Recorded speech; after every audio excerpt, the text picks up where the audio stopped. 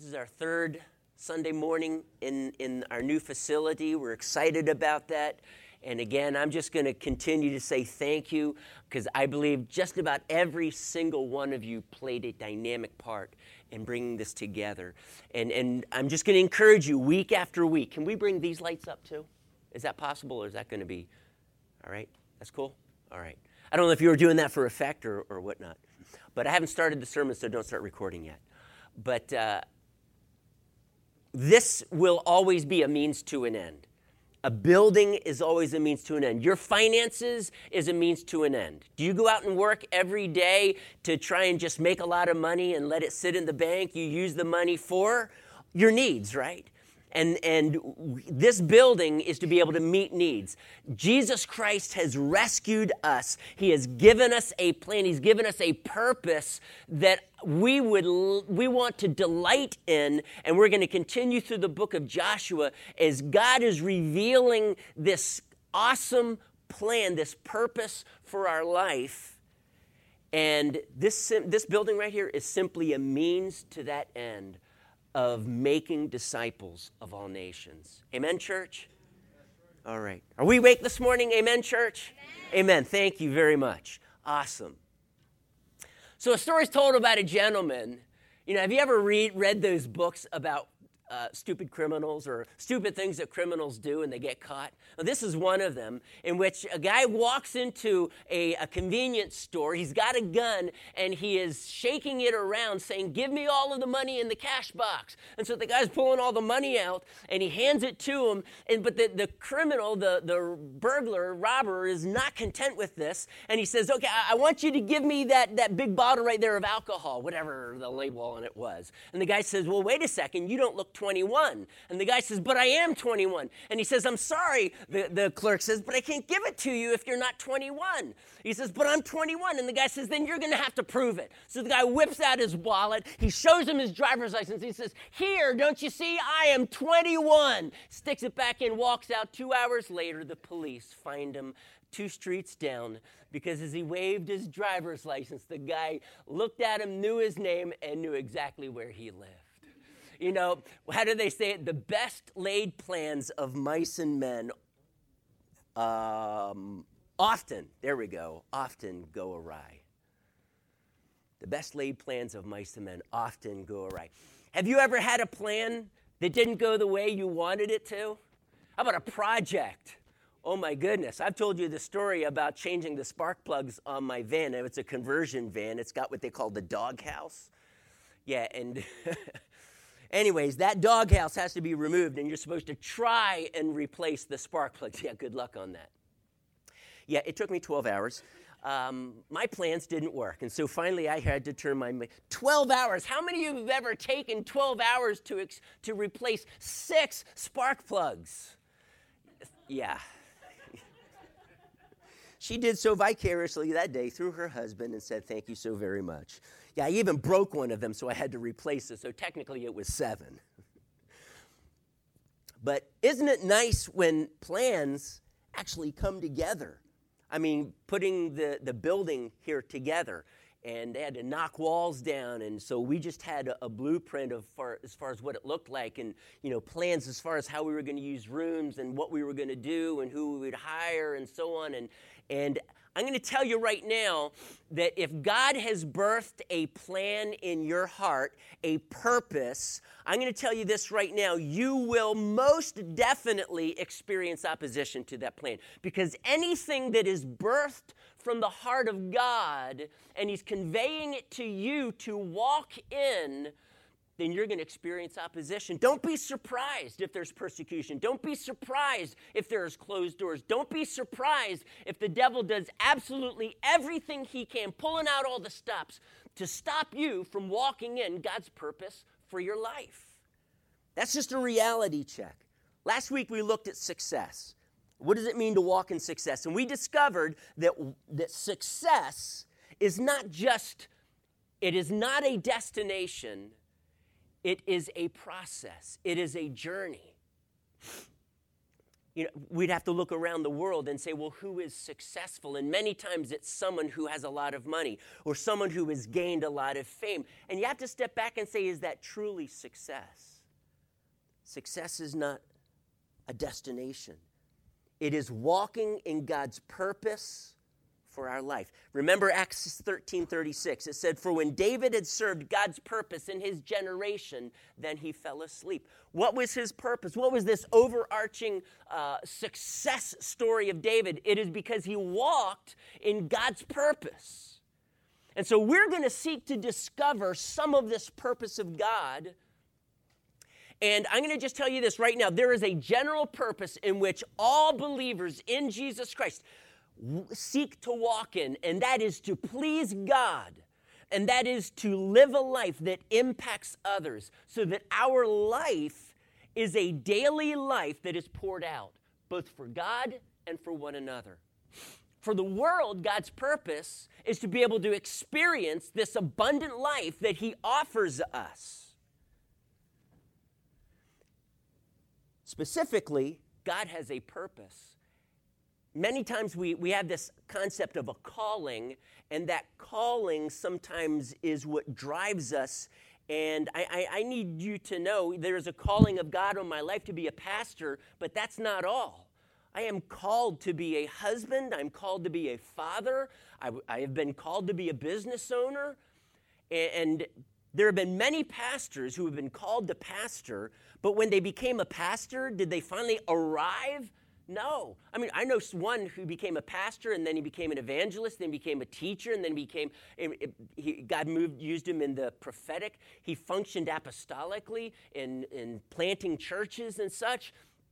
But this idea of calling can sometimes be rather nebulous, and I'm just going to let you know, God every week has a call on your life for something. Now, there are plans that He has down the road for you. I'm not going to disagree with that at all. You were created as God's workmanship in Christ Jesus for good works, which He prepared in advance for you to do. Ephesians 2:10. God has a plan for your life, and you can choose to walk in it or not. Last week we looked at three things very quickly. How is Joshua to fulfill God's purpose in his life, for his life in his generation? Number one, we realized God challenged him, Joshua, be strong and courageous. And I mentioned when we are taking the land, and I'm going to elaborate on that in just a moment, but when we're taking the land, whatever that means for you, that means you were going to experience opposition. And God knew this for Joshua. There was going to be tremendous opposition. I mean, for him, it was war.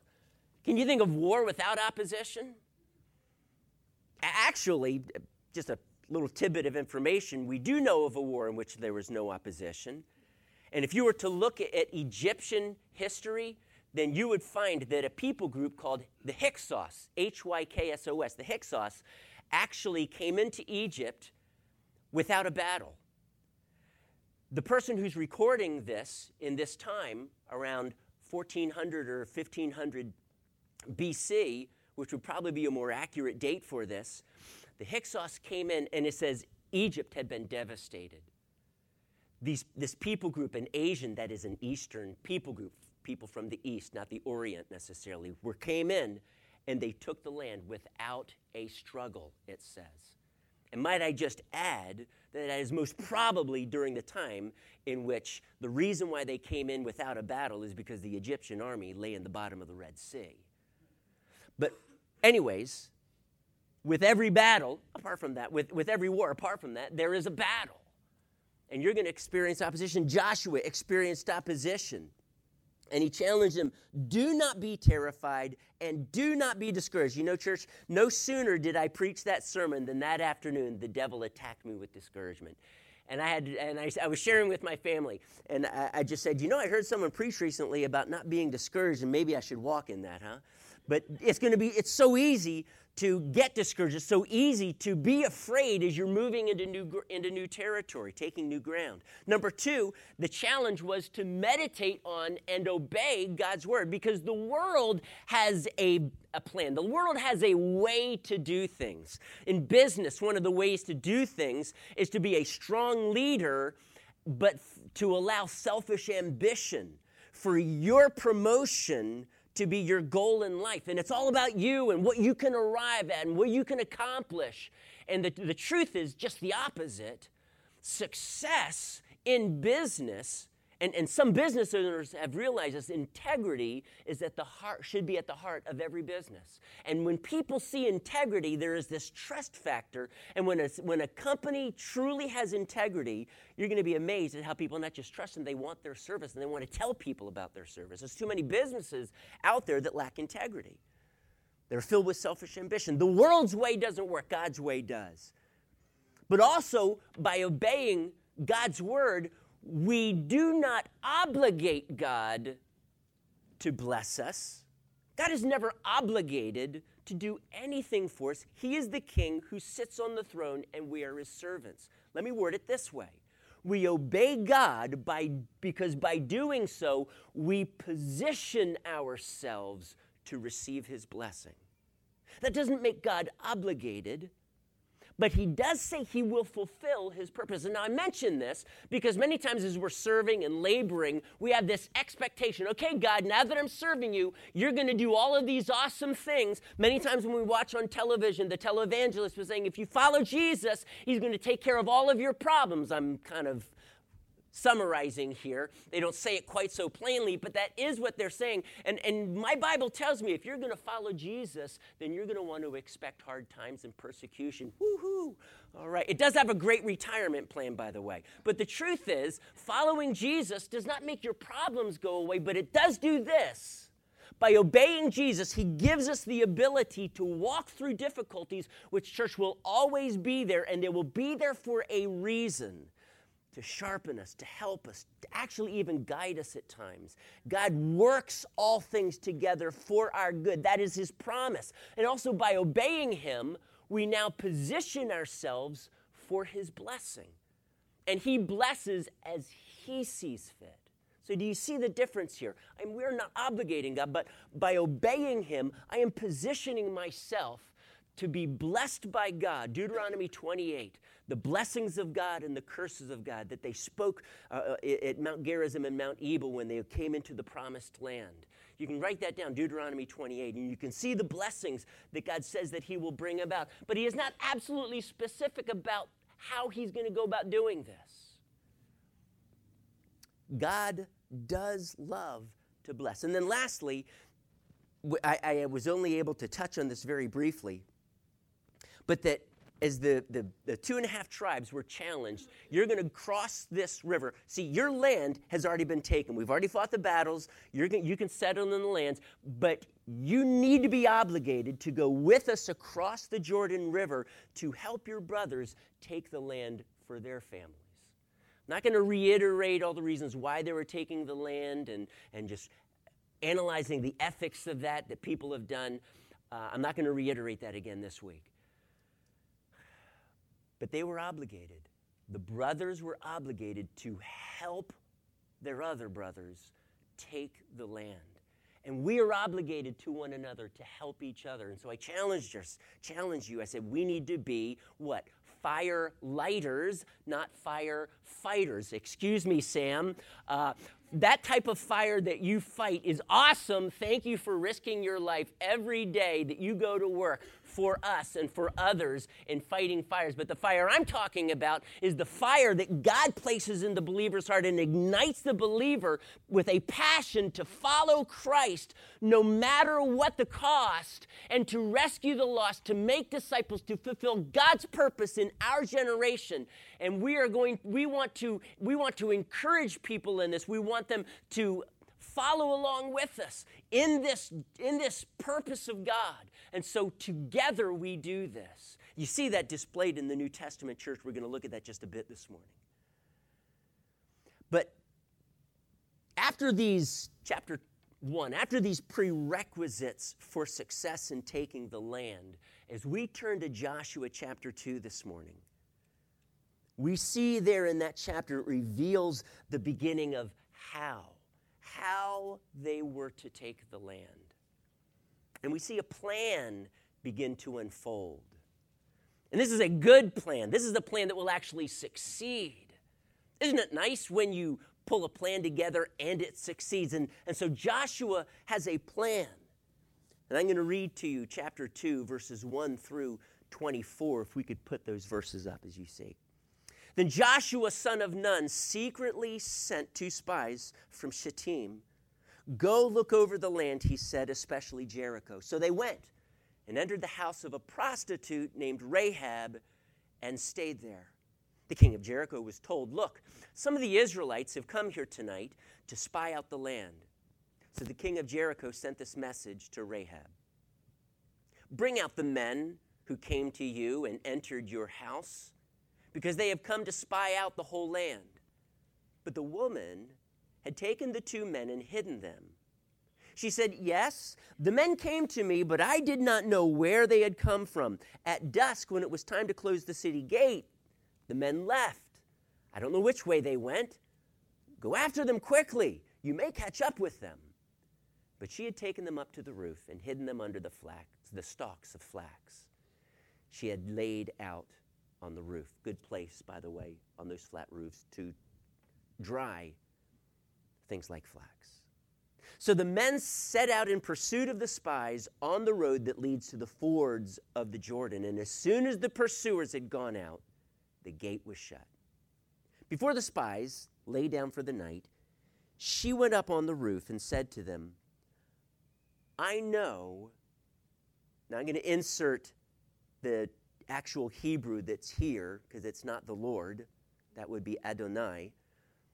But she says, I know, and this is a Canaanite woman, I know that Yahweh has given this land to you, and that a great fear of you has fallen on us, so that all who live in this country are melting in fear because of you.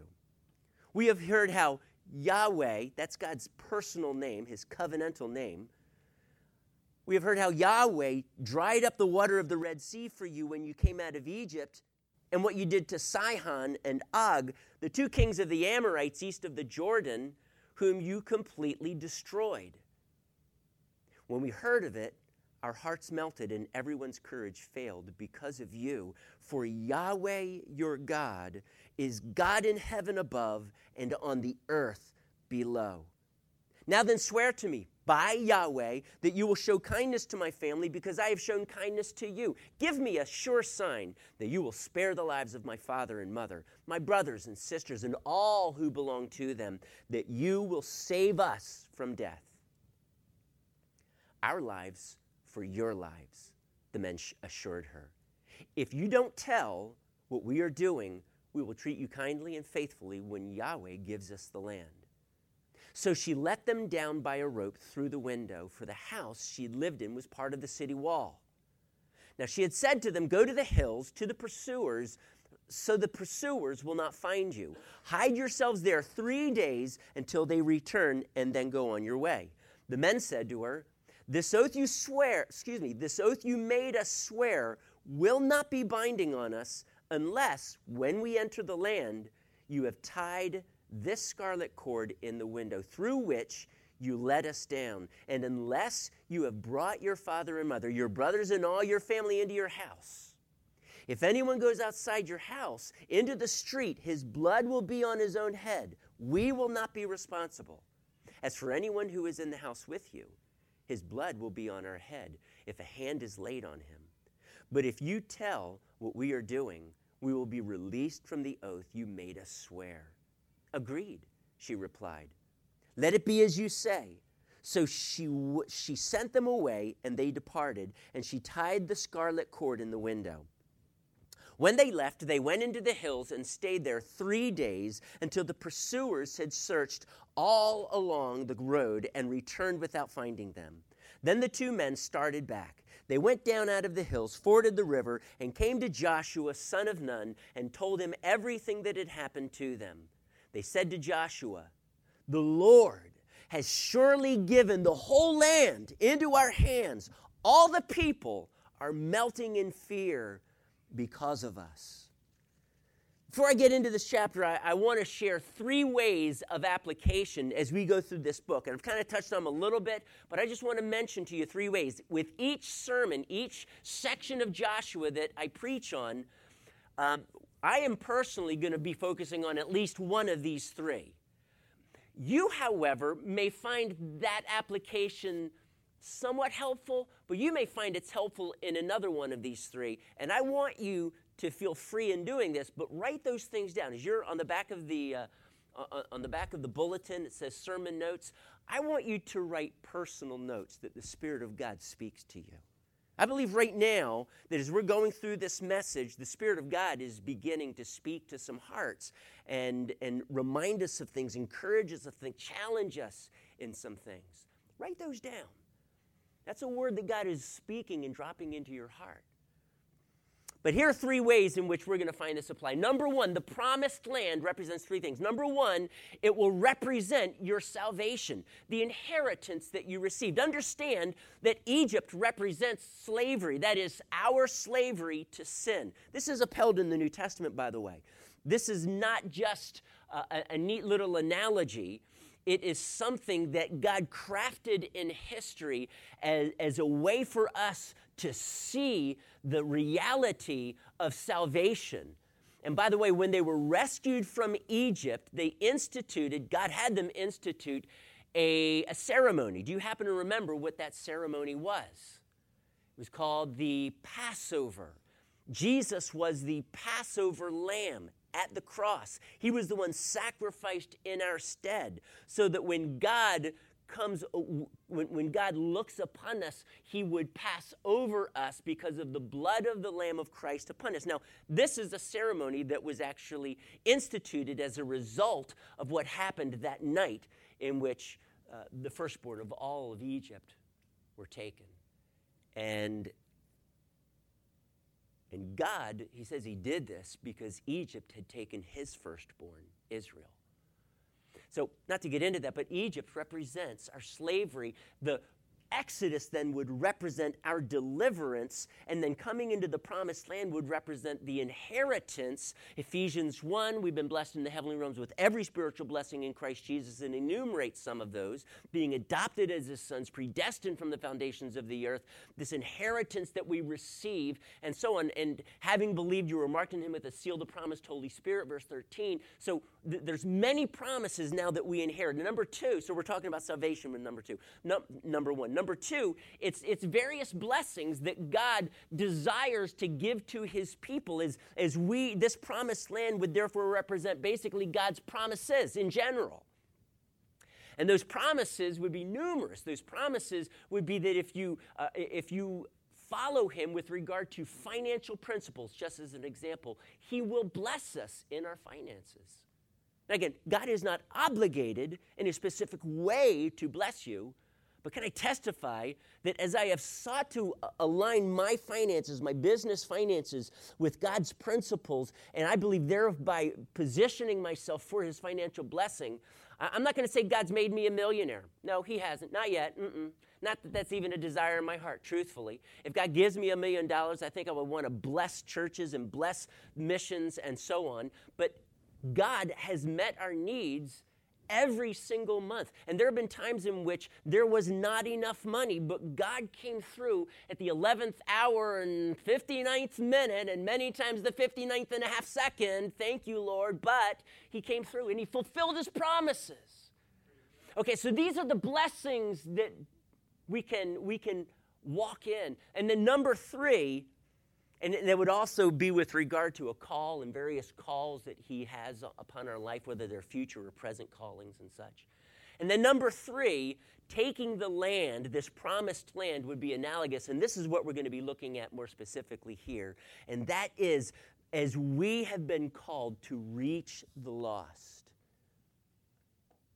Now, that kind of fits well, but in some ways it doesn't. Because when they went into the land, the people, it was a war with the people.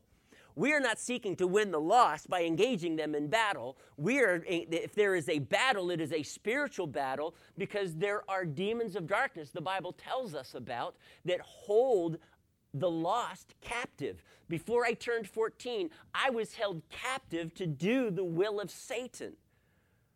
Not too many people who are lost in their sin, if you walk up to them, will readily acknowledge this, and I wouldn't necessarily recommend it, but how many of them would say, yeah, sure, when you say, well, did you realize that you're actually held captive to do the will of Satan? That's what the Bible says. What? No, I'm not. I'm free to do whatever I want. But the truth is they're enslaved. I was enslaved to my sin. I was a sin addict. Before I came to Christ, I was a sin addict. And I wanted to do the right thing, but as a young man, it was so hard. But when I came to Christ, he began to break these bondages in my life. Jesus didn't just come to forgive me of my sins, but to rescue me from my sins. That was the prophetic word the angel gave to Joseph. Call him Jesus because he will rescue or save, same word, rescue his people from their sins.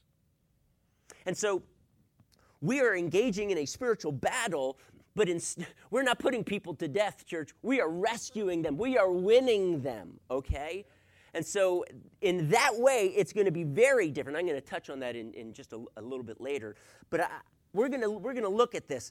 Establishing God's kingdom. This is number 3, how we can apply this idea of the promised land. Establishing God's kingdom on earth through Christ's rule in men's hearts. I'm going to say that one more time. We are coming into this new land, or taking the land is analogous to establishing God's kingdom on earth through Christ's rule in men's hearts. Now, I am not espousing what's been commonly called kingdom now theology. Do you know what kingdom now theology is? If you're in the theology class, I hope you're not raising your hand right now, but I know kingdom now theology. We looked at it. We talked about it when we looked at the kingdom of God. Kingdom now theology basically says that God's kingdom is extending his rules. So if I'm in a business and I lay down Christian rules, I am extending God's kingdom. That's kingdom now theology. There's a whole lot more to it, and I find that it tends to present some good ideas, but for the most part, it truly misses the mark and is not biblical. Extending God's kingdom has nothing to do with extending his rules. Extending God's kingdom has everything to do with extending God's rule. Not his rules, his rule. Now, I'm all in favor of nations establishing the principles of the Word of God, the laws of God, those that transfer over into the New Testament, to be more specific. And that's what America did. We're getting rid of the Bible and prayer and distancing ourselves from our religious roots, and as a result, a lot of laws are being made, and not the least of which would be abortion, in which we're allowed to take people's lives depending on their age. Extending God's kingdom has nothing to do with extending his rules, though that is a good thing, but it's extending his rule in hearts of men. So keep these things in mind as we go through the book of Joshua. So taking the land, the point here as we go through chapter 2 is it requires a strategy. Write this down, Proverbs 16:9. You don't have to turn there. Proverbs 16:9. In his heart, a man plans his course, but the Lord determines his steps. Proverbs 19:21. Write that one down. Proverbs 19:21. Many are the plans in a man's heart, but it is the Lord's purpose that prevails. You see, it's not that planning is a bad thing. We actually see planning, and we see it here in Joshua 2, but planning is a good thing. But know this, that as you plan, which is a good thing, God's purposes are what will prevail. And so we want to submit our plans and pray that these plans have been birthed from the heart of God, because those are the plans that he blesses.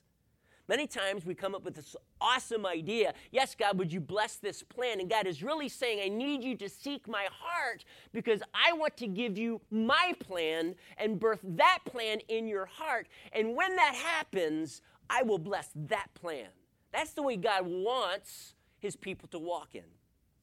Seeking God for his plans, that he blesses those plans.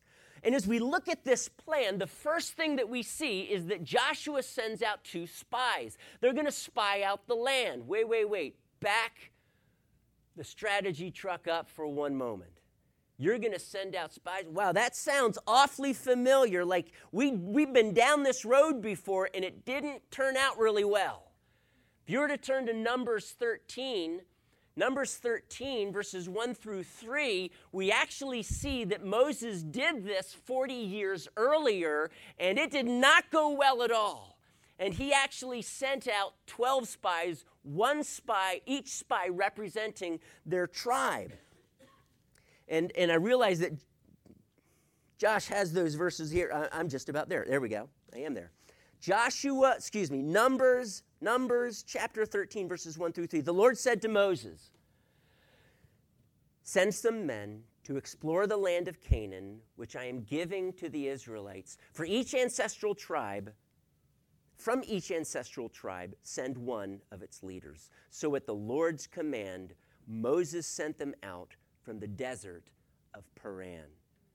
And so it's very clear that this was God's plan.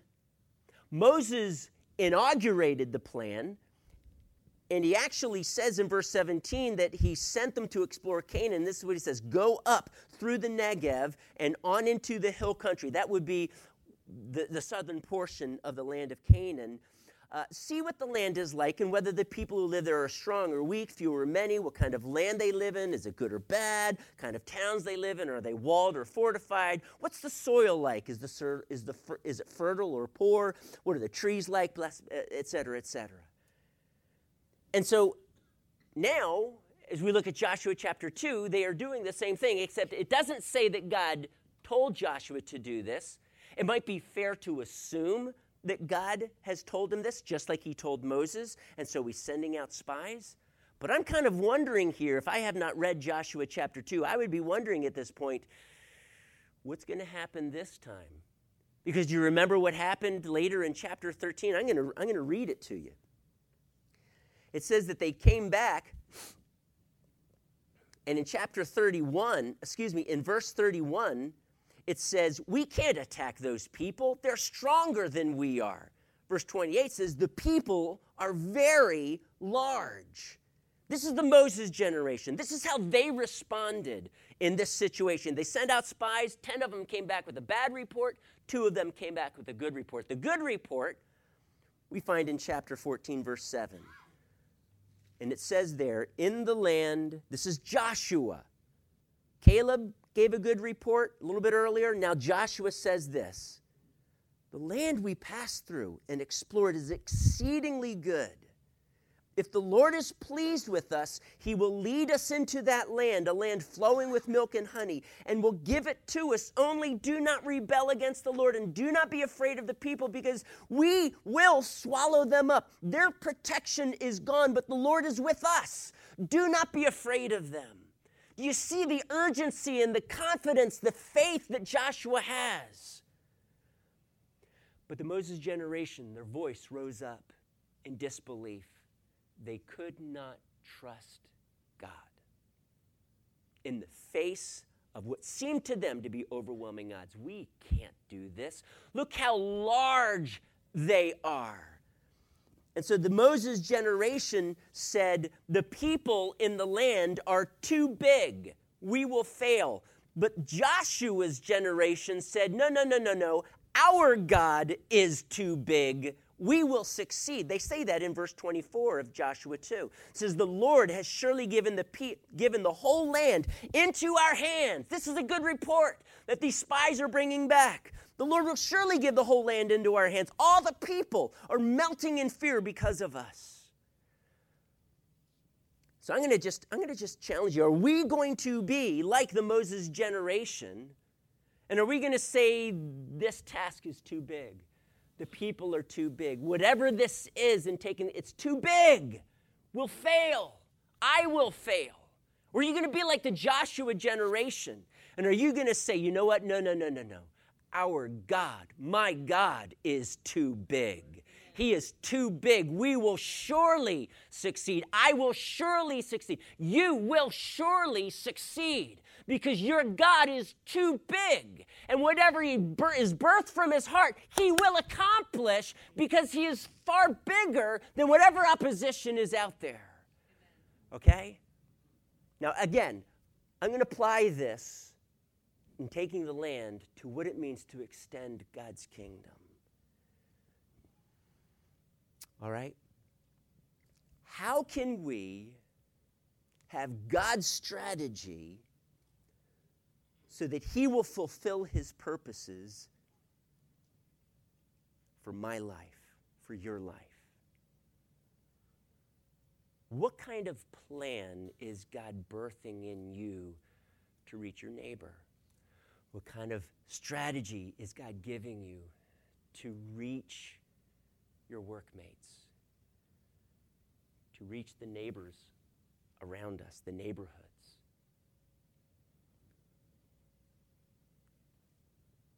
First of all, at least for us, when it comes to reaching our neighbors, we do have a plan. God has been birthing a plan. And I'm going to tell you this, church, we're not done with that. We're going door to door, and we want to meet our neighbors, and we want to find out what their needs are, and we want to love on our neighbors, and we want to try and meet those needs. And they may not tell us the first time we talk with them, but what about the third time? It took us over a month to do this, and we didn't touch every house.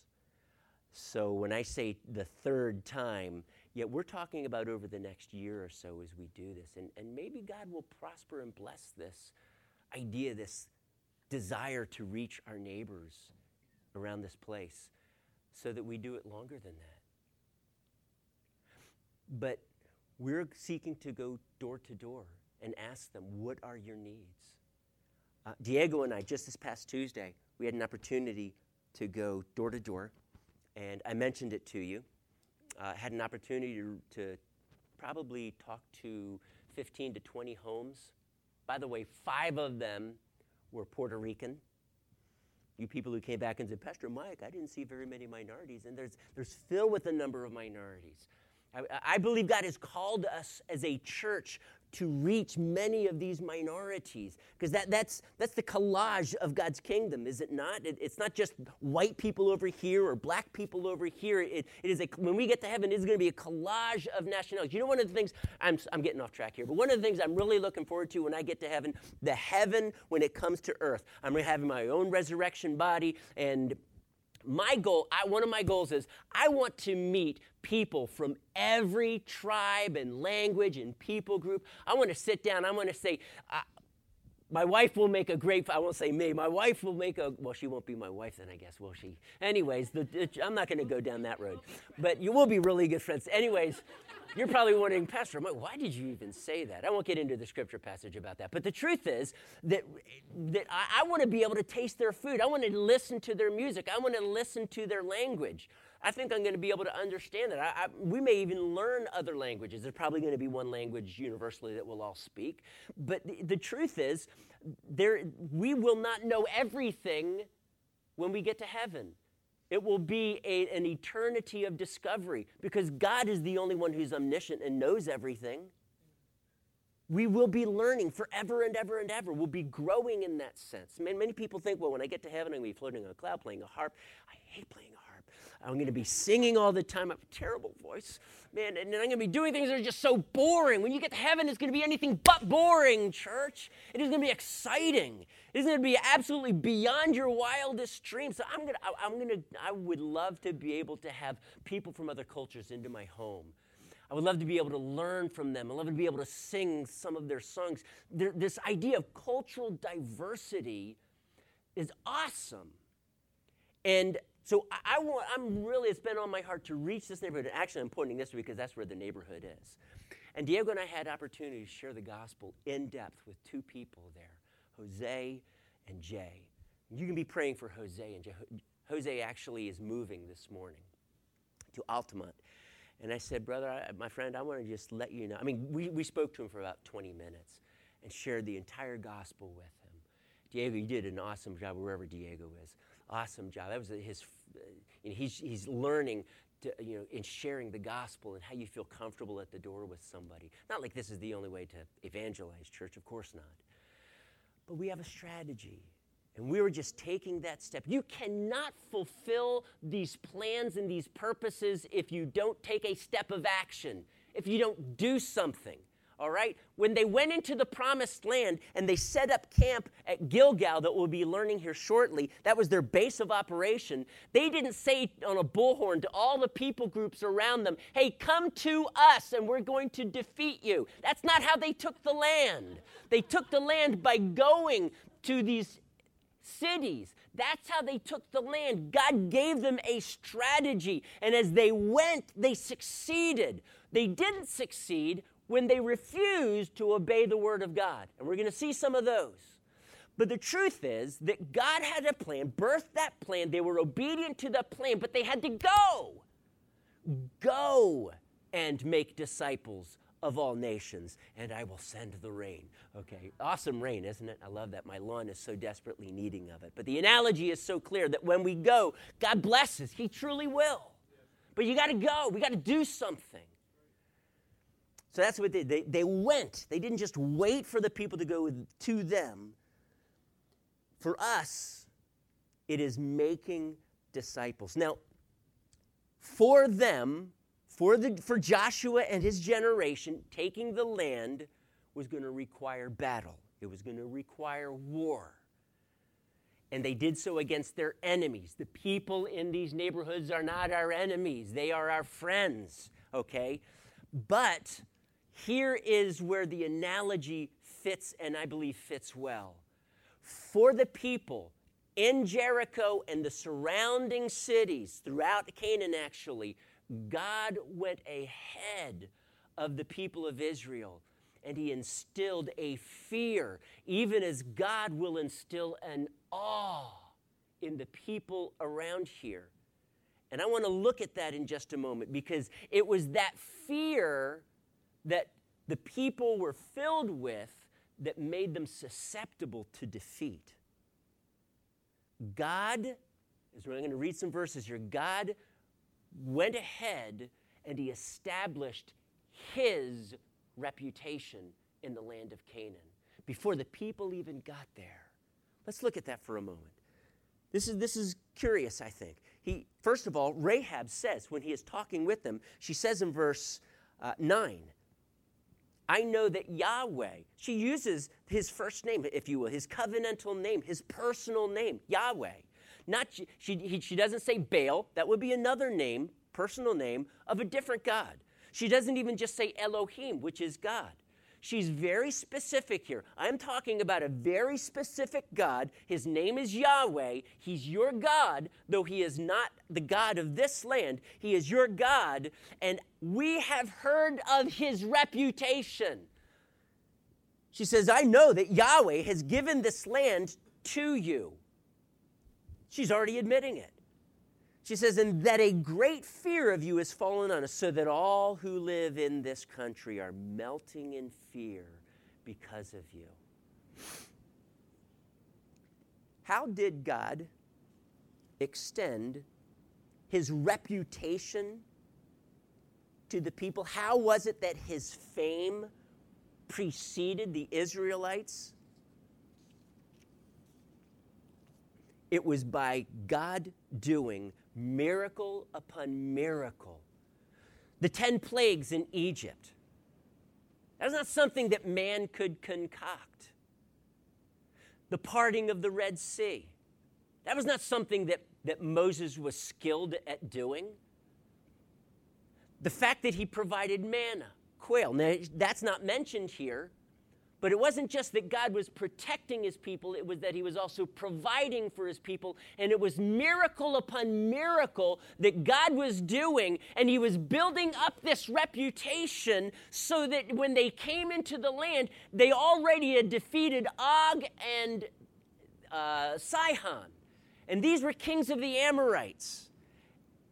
And they defeated them. I'm trying to remember which king it was. I believe it was Sihon, king of the Amorites. He had this bed. I'm trying to remember its exact dimensions, but it was 14 feet long. And I can only imagine that a bed like that would be made for a rather large man, not a guy 6 foot like myself. And there were giants in the land, this king most likely being one of them. But the truth is that the Israelites defeated him. The result is that terror struck at the hearts of these people. So that she goes on and she says this in verse 11, when we heard of it, all of these things, and especially when you defeated those Amorites, when we heard of it, our hearts melted and everyone's courage failed because of you. For Yahweh your God, this is how specific she is, for Yahweh your God is God in heaven above and on the earth below. Understand the significance of this. She worshiped another god. Some of the gods, they believe the gods were the god of the desert. This is the god of fertility. This is the god of plant growth. This is the god of various things, the god of rain.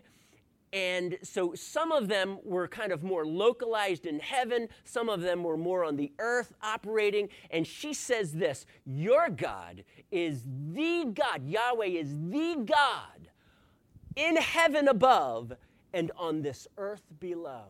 And she was saying he is the supreme God. And in essence saying there is no other God in heaven and no other God on this earth. He's not just up there. He's not just far away. But he is a God who is intimately involved in your lives. And it impacts her. It changes her. We know this because, number one, she was a prostitute. You talk about sin addictions. She was probably a very young lady. She has brothers and sisters. She's apparently not married, and she is sleeping with all of these men. She is addicted to this. And I don't know if you have ever read biographies or testimonies of women who have been in the prostitute ring, and they have been set free from this. And the extensive damage that the kingdom of darkness has done in their lives, it is amazing. Some of them have been pulled out of that lifestyle, and there was such an addiction to their pimp and to that lifestyle, they refused, and they actually left that rescue facility and went back to the streets, living this life. And they are so messed up, and they do drugs, and their lives have been torn apart, and their self-image is in the trash heap. And if you were to talk with them, you would see that there has been such destruction and men taking advantage and then letting men take advantage of them. And wounds and hurts. This was Rahab. She was not like the other inhabitants of Jericho. She did not align herself with her people. She realized they're melting in fear. But could you please save me? When we take the gospel and we are taking the land, we are extending God's kingdom. Christ and the gospel message embraces such people as Rahab. Not only was Rahab physically rescued, but there was such change in her life, and she became a woman who was honored. Isn't that interesting? You know how I know she was honored?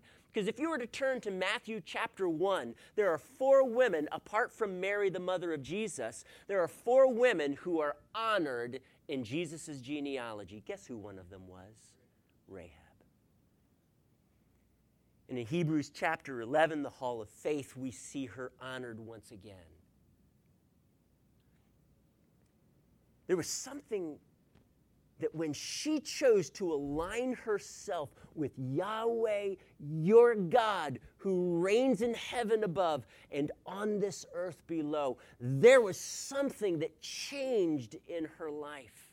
This this is exactly what God is wanting to do through us as we bring the gospel to the people around us, to our neighbors and the people at our workplace, to the neighborhoods. God wants to change people's life. We were singing this morning about Meredith was mentioning God's rescue plan. This is it, church. And this is what God is going to do. God is going to spread his reputation. He's going to spread his reputation at your workplace. He wants to spread his reputation in your neighborhood. He wants to do this through you.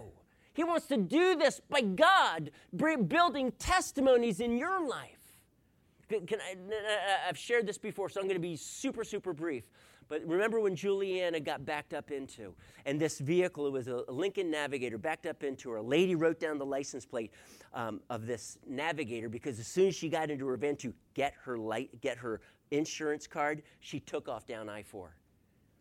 She had backed up. It was totally her fault. She, instead of putting on the gas in drive, apparently was in reverse, and she backed up. It was a new Navigator. And God did some awesome miracles so that even though the police could not track her, I came across that vehicle 6 days later, 1 in a million chance, and I was asked, could I paint her bumper? This damaged, and I looked at it, and I looked at the license. I had the license plate memorized because I tried to look it up on the internet to no success. And I was just shocked. It was like, this is a God moment. And it was amazing. And I went in, and because I wanted to handle this right. This is not my place, my property. I'm on a car dealership, and it's a Lincoln dealership. And so I want to handle this right. And I went to talk to the used car manager. And the guy who sold the vehicle to her came in at the very moment I was talking with him, and he said, no way. I was the one who sold this. Her name is, and just, okay. And I went to the service manager, got the information, gave it to the police. He took care of it. Unfortunately, 12 points were put to her name. She lost her license, but at least she wasn't put in jail. But the truth is that because of that incident, and I told the used car manager, I said, please understand, this is a 1 in a million chance. And the only way this could happen was because God allowed it to. Because as a family, we have been praying. We cannot afford this. We need insurance, and not mine, but theirs to pay for this. And so that's why I'm asking, what would you suggest we do? And throughout that coming week, even the general manager came to me, and he said, wow, I heard what happened, and man, someone's on your side. And I had an opportunity, I had 15 seconds to share about Jesus, and before he ended up having to go in and I go on. God wants to extend his reputation. God wants to do amazing things in your life. And when you're talking with people in your neighborhood, when you're talking with people door to door, God is going to open up an opportunity and you're going to be able to share. Man, let me share with you something absolutely cool that God did in my life. And here's how God many times will do it. He wants to bring, and we've covered this when we were on our theme of grace, he wants to bring you to this point in which you can't, but he can. And that's when we are weak, his grace is enough. And his strength is made perfect. Those are perfect or testimony times. Those are perfect opportunities in which God is setting you up for a miracle, in which as you press in and pray, maybe even with tears, God, I can't do this. You have asked me to do this, and I can't. And I'm working so hard to provide for my family, and I'm still coming short. Let God come in and invade your finances and set them in line and let him do miracle upon miracle to provide for you. This is the heart of God. God desires to do miracles in our lives. And I'm going to tell you this. He desires to get his reputation, not yours, not Powerline's, his reputation out there and in the workplace and in the marketplace, because his heart to reach the lost is even greater than yours. That loved one you've been praying for 25 years, he loves them more than you do. He loves them so much he was willing to send his only son to die for them. That's how much he loves them. Jesus sacrificed, it's just amazing for me that God would take on human flesh and be like me for 33 years approximately. And then for the rest of his existence, church, he would be both God and man. He will never be only God as he was before his incarnation. And for the rest of eternity, I'm not saying he's not omnipresent, he is, but he will forever be man and God. He sacrificed everything. He laid his life down. He took on himself my sins. And I know how hard it is just to grapple with the guilt of one sin. And all of my sins, gross sins, offensive sins to his holiness, were placed on his son Jesus. He died for those. He paid the penalty that I deserved. That is love. He loves those people more than you do. And I know how much you love those people you're praying for. God wants to reach them more than you do. He will extend his reputation ahead of you.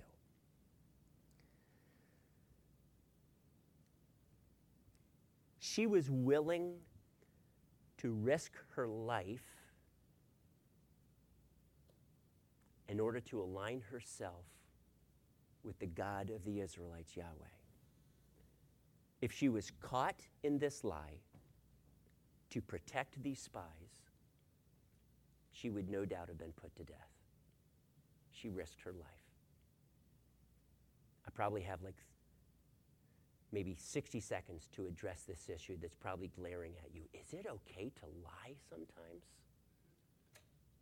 And I'm only going to answer that question in brief because there's another question that's actually more important that we need to answer. Is lying ever okay? There are many instances in which people were honored for not telling the full truth. We look in Exodus chapter 1 in the midwives, the Egyptian midwives, and they did not tell the truth because they were told, you must kill all of the Hebrew firstborn males. And they did not, but they told the Pharaoh that they had, and God blessed them. We could go through several situations, both Old Testament and New. And I am a man who cherishes the truth and cherishes the integrity, cherishes integrity. And I want to challenge you to do the same. And as I look at this, I would say there is but one reason in which God would ever permit us to not tell the truth, and that is in the face of our enemy when death is on the line. Every single one of these exceptions, and there's only a handful of them in the Bible, that is the one exception. The life was on the line, and they did not have to reveal the truth to their enemy.